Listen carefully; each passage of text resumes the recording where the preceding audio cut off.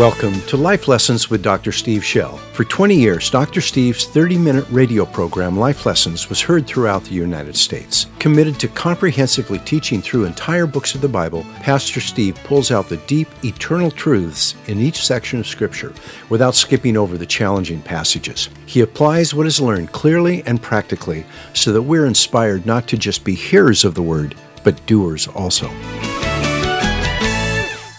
Holy Spirit, you are the one who opens the Word of God to us. It becomes life when you reveal it. We don't want information. We don't want education. We want transformation. And we pray that you would come and your Word would be like a sharp two-edged sword to every one of us. I ask you for this for me, and that we would live and be strengthened by your Word. And I pray for the grace to speak so that we hear you and not me. In Jesus' name, amen. We learned in our study of the law of Moses that the purpose of the Ten Commandments is to teach us how to love. Do you remember that? First, to love God with all our heart, soul, and might, and then to love our neighbor as ourselves. Jesus, Paul, make it absolutely clear that the purpose of the law of God, the Ten Commandments as well as all of his laws, were to teach us how to love. And there was two things. What were they? To teach us to love God and to teach us to love our neighbor. That's what it is. It's lessons in how to love one another, lessons in how to love the Lord. They're not intended to be some kind of rules just to like hoops to jump through or something to drive us along with a whip. They're meant to be ways of learning to love. Considering these commandments as a whole, if you look at all 10 commandments, we see that the first 4 focus on loving God, and the final 6 focus on loving our neighbor. Today, we're going to look more deeply at the first 2. These are, you shall have no other gods before me, and you shall not make for yourself an idol. Let's say those 2 commandments out loud. You shall have no other gods before me. You shall not make for yourself an idol. In order to understand them better, the 10 Commandments, it's helpful to paraphrase verses 1 through 11. God's message in these verses is this. Now, before I read the paraphrase, let's read the verses.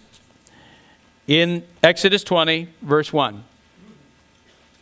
Then God spoke all these words, saying, I am the Lord your God, who brought you out of the land of Egypt, out of the house of slavery. You shall have no other gods before me. You shall not make for yourself an idol, or any likeness of what is in heaven above, or on the earth beneath, or in the water under the earth.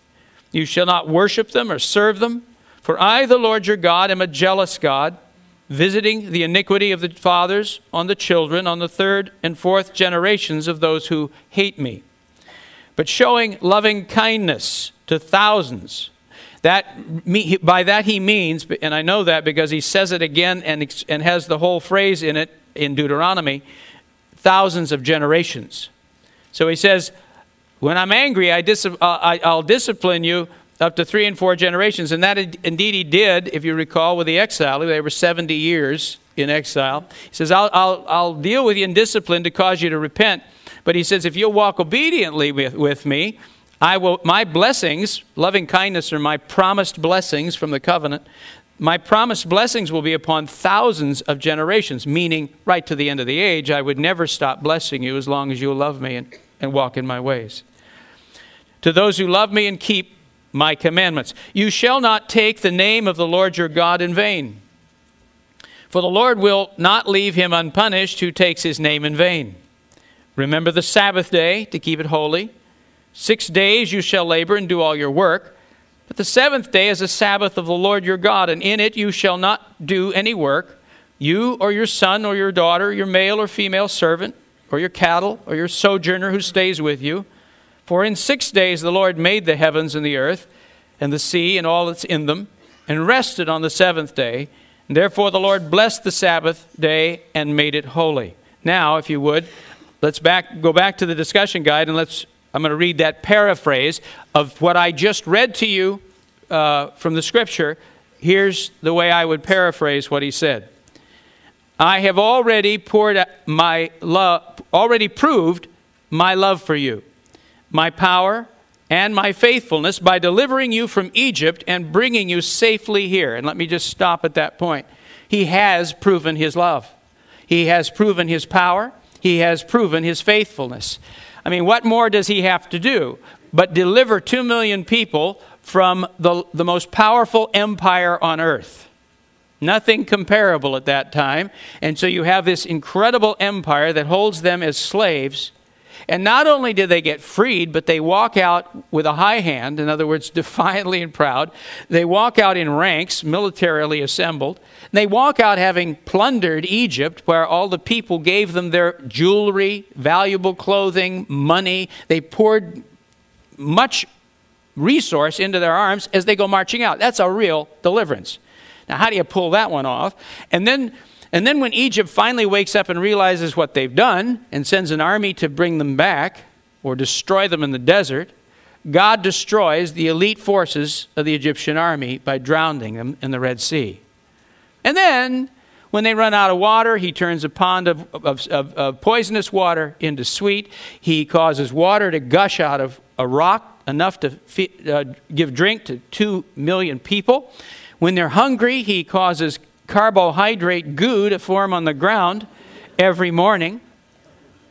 I mean, it's amazing. That was not a low-carb diet, by the way. But they had lots of exercise, and so there's no problem. So he says, what do I need to do? I've proven my power can save, that I'm faithful when I'm there when you need me, and that I love you with a remarkable love. He says, therefore, as we enter into this covenant, I'm asking these things of you. All right? Now, he says, I'm asking you to marry me. I wait for a response to just see. That's a pretty shocking statement, isn't it? In effect, that's what he's doing. He is asking them to marry him. The kind of things he asks of them is the same things that a husband and a wife pledge to one another at an altar. Listen to this. That is to love me, to be loyal to me, to treat me respectfully, and to regularly spend time in personal fellowship with me. That's the first 4 commandments I just read. To love me, to be loyal to me, to treat me respectfully, and to spend time with me. Wouldn't you say that's a recipe for a good marriage? Right there. He says, I'm asking you to enter into this kind of relationship with me. I warn you, if you promise to do so and then don't, I will react like a wounded spouse. I'll react with jealousy. I'll react with emotion. I'm going to get you. And I'll punish you until you repent. But if you continue to love me, be loyal to me, show me respect, and fellowship with me, I will pour on you the blessings I promised, generation after generation. In other words, until the end of time. When we realize what God is saying in these verses, it is amazing how tender and vulnerable he was being toward Israel. Don't you see that? He's offering them his heart. This isn't some cruel kind of demands he's making. He's offering to love them and bless them and really putting his heart on his sleeve, as it were. He was being, he should never have had to say these things in the first place, because if people really love him, these things would be automatic. Verse 3 says, you shall have no other gods before me. Why must we only have one God? Well, God is entering into a relationship with us like a marriage. That's what he was looking for. He wasn't interested in some group of people just doing religious duties. He was inviting them into relationship. Remember why you were made, why you were created? There's really only one reason you draw breath. Why would God make us in the first place? Why are we here? Well, he didn't need us. He's got angels that work a lot faster and more efficiently than we do. He didn't need us to clean up the planet, sweep up after the elephants or something. I mean, we're not down here as little helper bees. Why did he make us? You can see it right from the Garden of Eden. He made you to fellowship with you. He wants to know you. This loving heart of our God wants to have fellowship and exchange love with others. He is so loving, he never runs out of love, and he just can love more and more and more because he's God. It's a wonderful person. He made you a person because he's a person. You have emotions because he has emotions. You have a mind because he has a mind. You have a will because he has a will. He made you in his image so that he could love you and you could love him. That's the whole purpose of all of this. And so it's right in keeping. He says, Israel, if you will simply love me, show me respect, spend time with me, I will bless you and care for you generation after generation after generation, your children, your grandchildren, your great-grandchildren. This blessing will never run out of power. But I'll just care for you and prosper you right to the end of time. It is a love, this kind of love he's asking for, is based on choices we make. Let me say something about this because I'm going to talk a good deal about your power to choose. And there's some people who say, I don't have a power to choose. Yes, you do. Yes, you do. It was given to you. Now, some of us have fallen into patterns of becoming victims and of yielding up our power to choose and feeling that we're nothing but slaves. But when you come to God, you may be slaves to some things, but your will still is in there. If it's gone, you're not a human anymore. You're not a human anymore if you have no will at all. And so there's somebody in there. Even in the most addicted, troubled person, generally when you get down to the base, there's somebody still alive in there. There's still a flame burning. And that's the will that God appeals to. You can only choose what you can choose, but that's all he looks for. You may not know how to get free of whatever's holding on to you. But the fact that you have this will and your will says, Father, I choose you. That's what he's looking for. It's the decision in here that makes the difference. He will then take it from there. It is the love we're to have for God is based on choices we make. Choices just like a marriage. First of all, to be loyal. When you, of all things, you promise in a marriage is to be loyal, mentally and physically. Some people say, well, I need to be loyal physically, but I don't have to be loyal mentally. Have you ever heard this business, you can look but don't touch? That's absolute blasphemy. Jesus is abundantly clear. He says, if you even lust after somebody in your heart, you have committed adultery. Adultery is meant to be mental loyalty. A marriage is meant to be mental loyalty as much as physical loyalty. When I enter into a marriage, I commit myself to one person. God's saying, I want you to love me like that. I don't just want physical loyalty. I want mental loyalty. I want you to love me with all your heart. I'm asking for that. Secondly, this kind of love that we're promising is to focus on the lovely qualities and overlook the weak.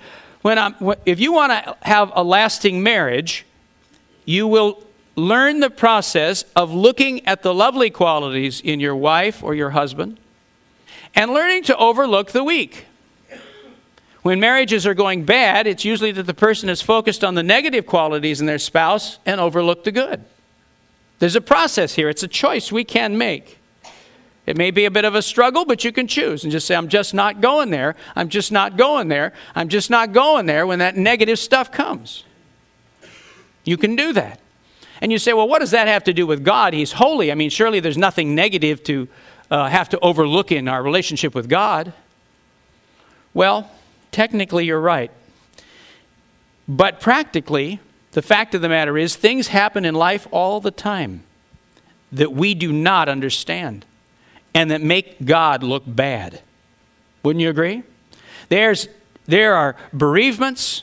There are crises. There are times you prayed and it apparently happened exactly opposite. I mean, one of the biggest problems on planet Earth is people get angry with God. And so to say there's nothing that I don't need to overlook. How would a believer then walk this out of overlooking the bad with God? I'll tell you how. You come up to issues you don't understand, and rather than passing judgment on God and saying you failed, you didn't do this, blaming him, you put it in a to be answered later file. And that's a humble step. It simply says, I will not pass judgment. I don't get it. God, I'd like to. Would you explain this to me when I can know it? And I find that as the years pass, he often does, and some things we may not know till heaven. But you literally choose not to pass judgment on him, but to put it in a to be answered later file. Just like in marriage. You simply say, I'm not looking at the negative, I'm looking at the positive. It's a love that's based on choices we make to pursue deeper understanding and relationship. If you're going to have a marriage, you got to spend time together. And then not only time together, but somewhere along the line there has to be what we might call heart talk. Where you not only, they say mouth talk is just those mindless things you say to people in greeting. Head talk is when you discuss an issue. But heart talk is talking about how you feel and what's going on inside. And a husband and wife ought to have times of heart talk. And where there's not, when it's only head talk or less, that's where you have a real crisis brewing. There has to be some heart talk in there. And that's what God wants from us. What's this whole Sabbath thing about? He's not asking us to sort of saying, I'm going to be watching, and if you move around and do any work, I'm going to nail you. I mean, it's not a game he's playing. He says, give me a day, would you? Spend time with me. Enough times to quiet down your busy little minds and have heart talk with me. I'd like that once a week if I could. It is to receive certain areas in a marriage with a love that we base on a choice, and we commit to receive certain areas of fulfillment only from that person. There's areas of fulfillment we receive from friends and from our jobs and from all sorts of things. But in a marriage, there's certain things I promise I will only receive fulfillment from my wife. And anything else becomes adulterous. There's certain things she commits to that only I will fulfill in her life. God says, there's certain things in your life I only want you to come to me for. And anything else I will consider adultery. You've abandoned me. I don't want you to turn to other gods. Why does God describe himself as a jealous God? There in verse 5 he says, you shall not worship them or serve them, for I, the Lord your God, am a jealous God. And you think, all you can think of is him sort of getting red-faced and angry. But he's telling us something about who he is. He will not tolerate competitors. You cannot have him and another God. Some of the religions of the world have just thousands and even millions of different gods. And I've been in some places in the world where I've talked to people and they say, well, I'm happy to believe in Jesus, I've got about 1 million other gods, but let's add him to the shelf. Cool, no problem here. But our God is a jealous God. And if you want him, then everyone else goes. Only he can be your God. Let me give you an illustration. Quite a number of years ago now, this is a far, far away place. Not here. There was a businessman who somebody in the congregation began to bring to church. And I kind of knew who he was. And his father was extremely famous. The name was all over town. And a very well-known businessman. And he was taking over his father's business. He was a very powerful businessman in his own right. And what he was a, is it a warlock, a male witch kind of thing? Yeah. And he would have in his home these large gatherings, and they would do automatic handwriting and automatic stuff and communing with all sorts of spirits and divination of all kinds. He was the leader of a group of these. And here he was coming week after week in the back of my church.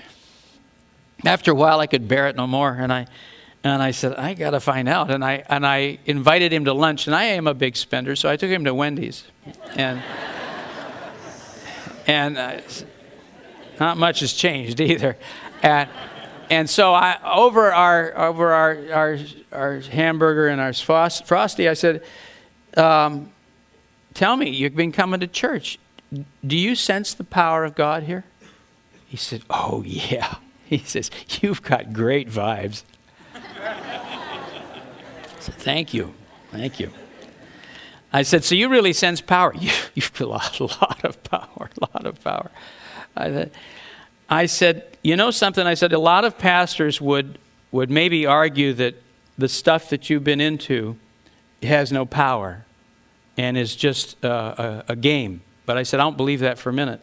I know perfectly well that what you deal with is power. I say, you see power in what you do, don't you? He said, yes, I do. I said, I know that. But I'm going to say, I want to tell you something about the God I serve. He's a jealous God. He's a jealous God. And today I want you to understand that as you come toward him, you have a choice you must make.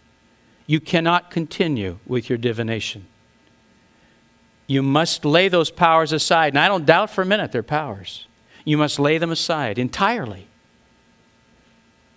Repudiate them. And turn to the power of Jesus Christ. I said, now I'm going to tell you the power of Jesus Christ is far greater than these powers you've been dealing with. But my God is a jealous God, and he will not allow you to have both. Do you understand that? And we're going to apply this deeper and deeper here for a minute, but our God is a jealous God. He will not let us serve other gods. You say, well, we don't. That's for ancient times and foreign countries.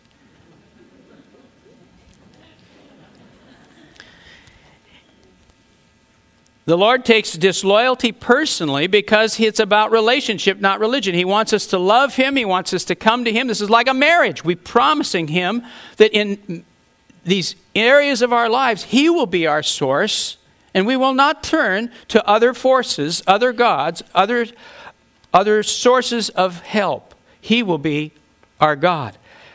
He wants to be loved, trusted, and related to, not manipulated, ignored, or visited occasionally as one of many gods. You can't have Jesus in your back pocket so you go to heaven and then turn to other things for your help.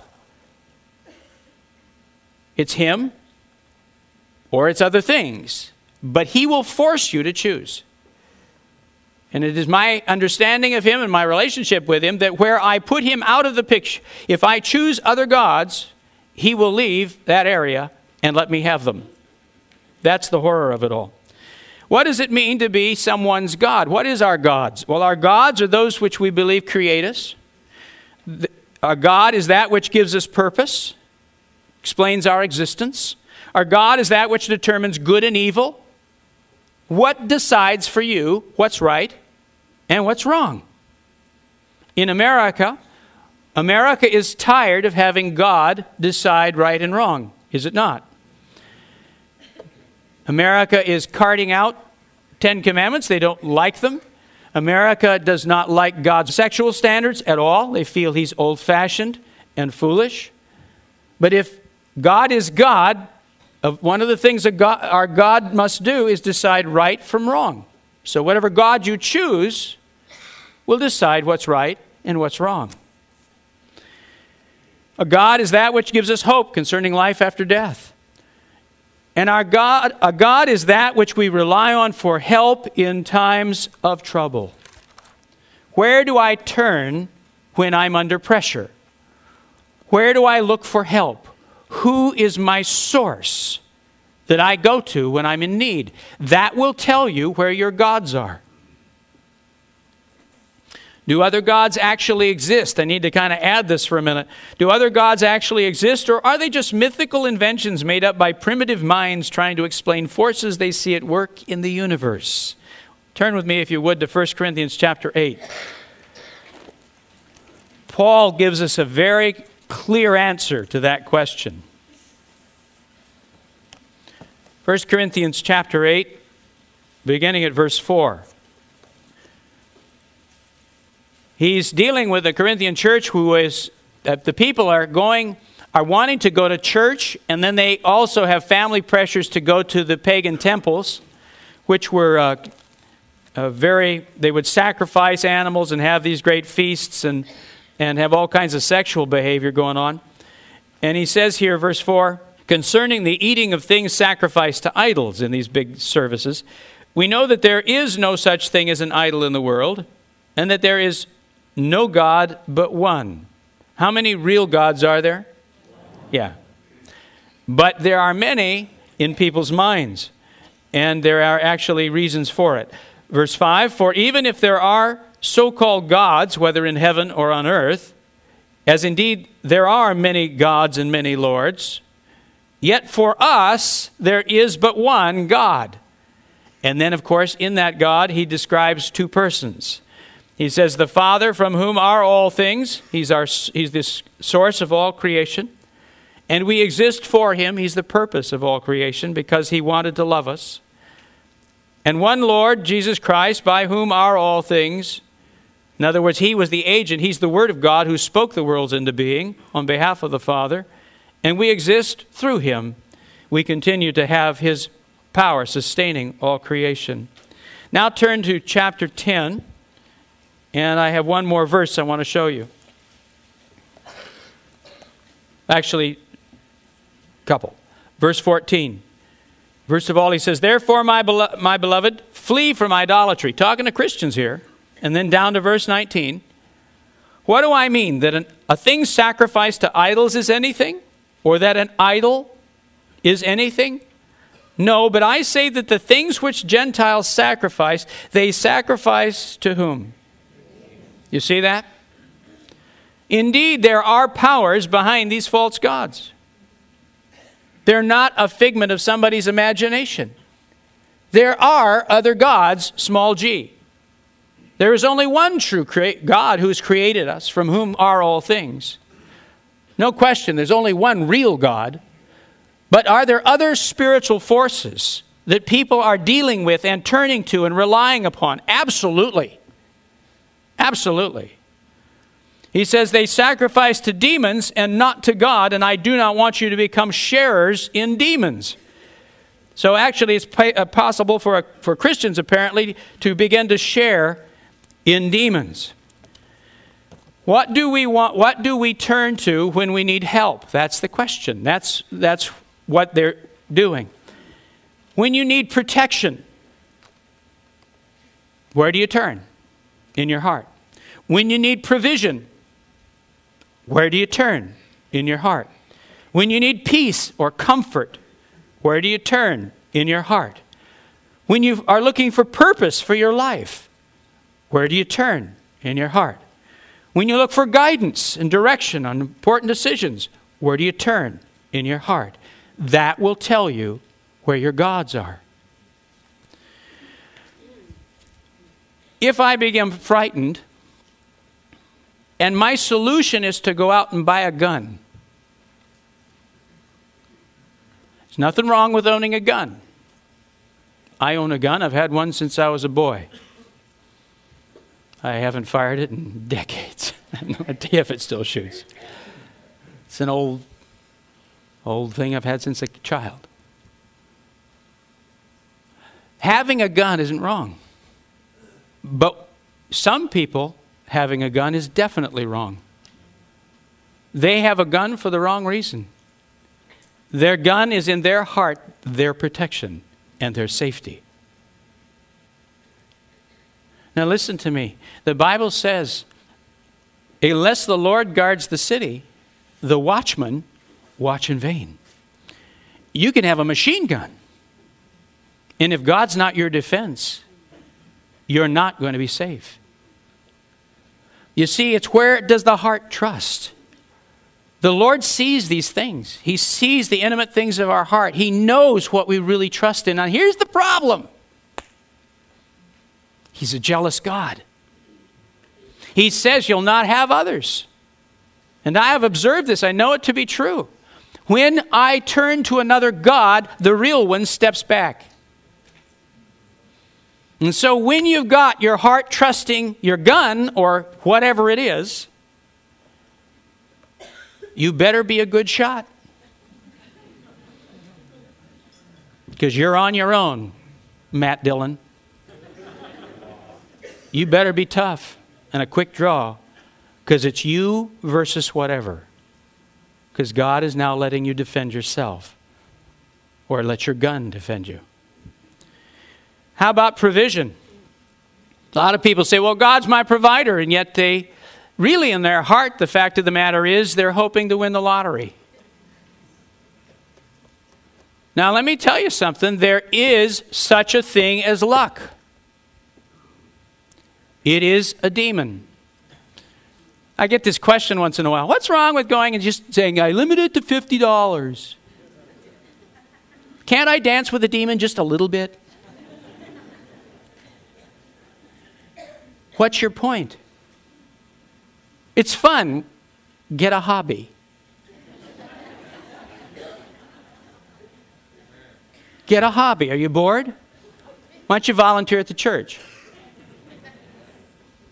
I'm serious. Now you're just rationalizing. The problem is you're hoping to get ahead. You're hoping for your financial help coming from Lady Luck. And here's the surprising fun part of it. He's a jealous God. And so as you turn your heart to luck, or pilfering at work, or cheating on your taxes, if you take it and give it to this other spirit, the true God steps back and says you're on your own. Now I'm going to tell you what smart people do. Smart people prefer the blessing of God over the fickle things that demons provide. A demon is just like a drug dealer.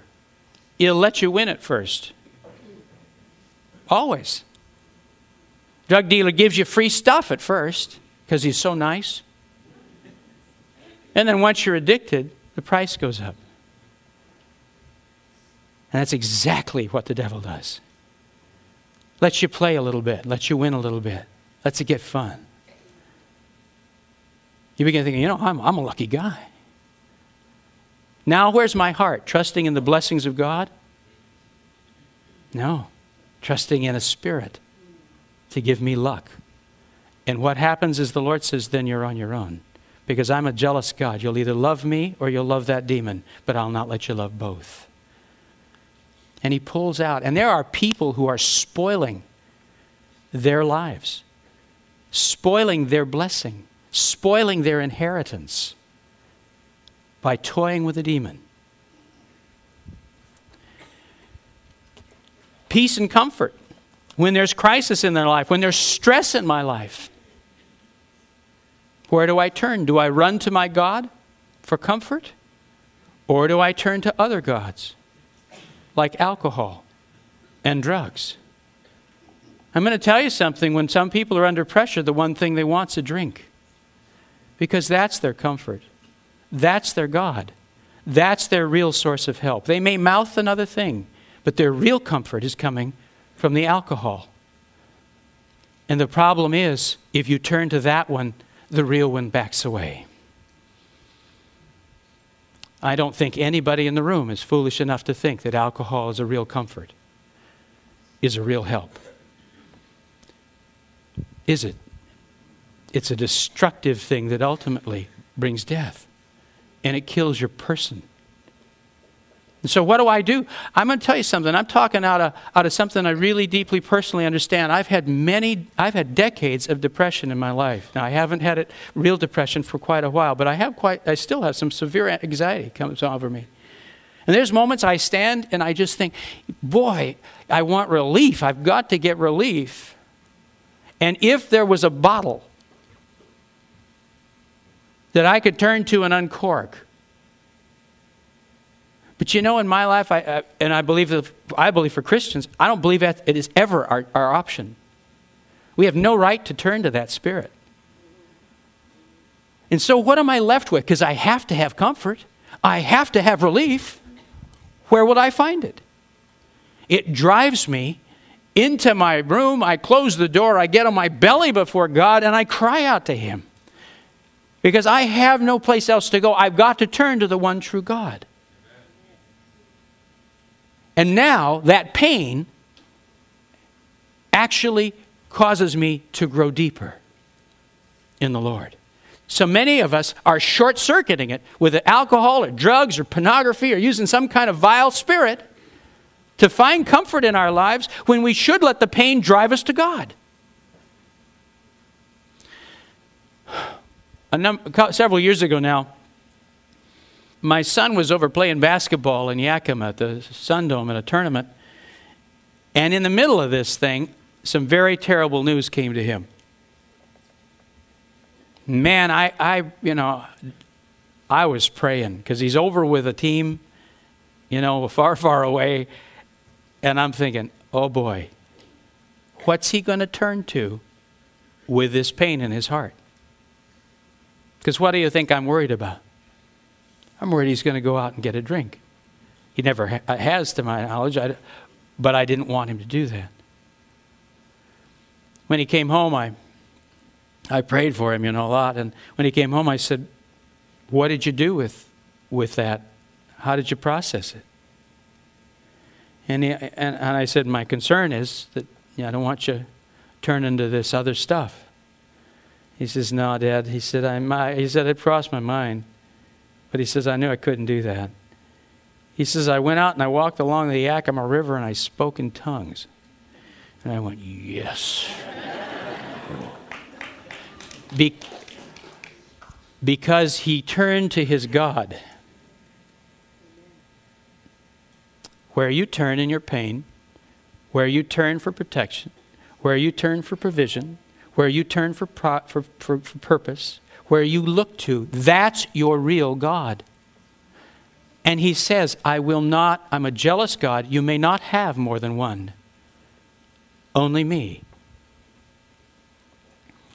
In the first two commandments, the Lord says we can have either Him as our God or demons, basically. But we can't have both.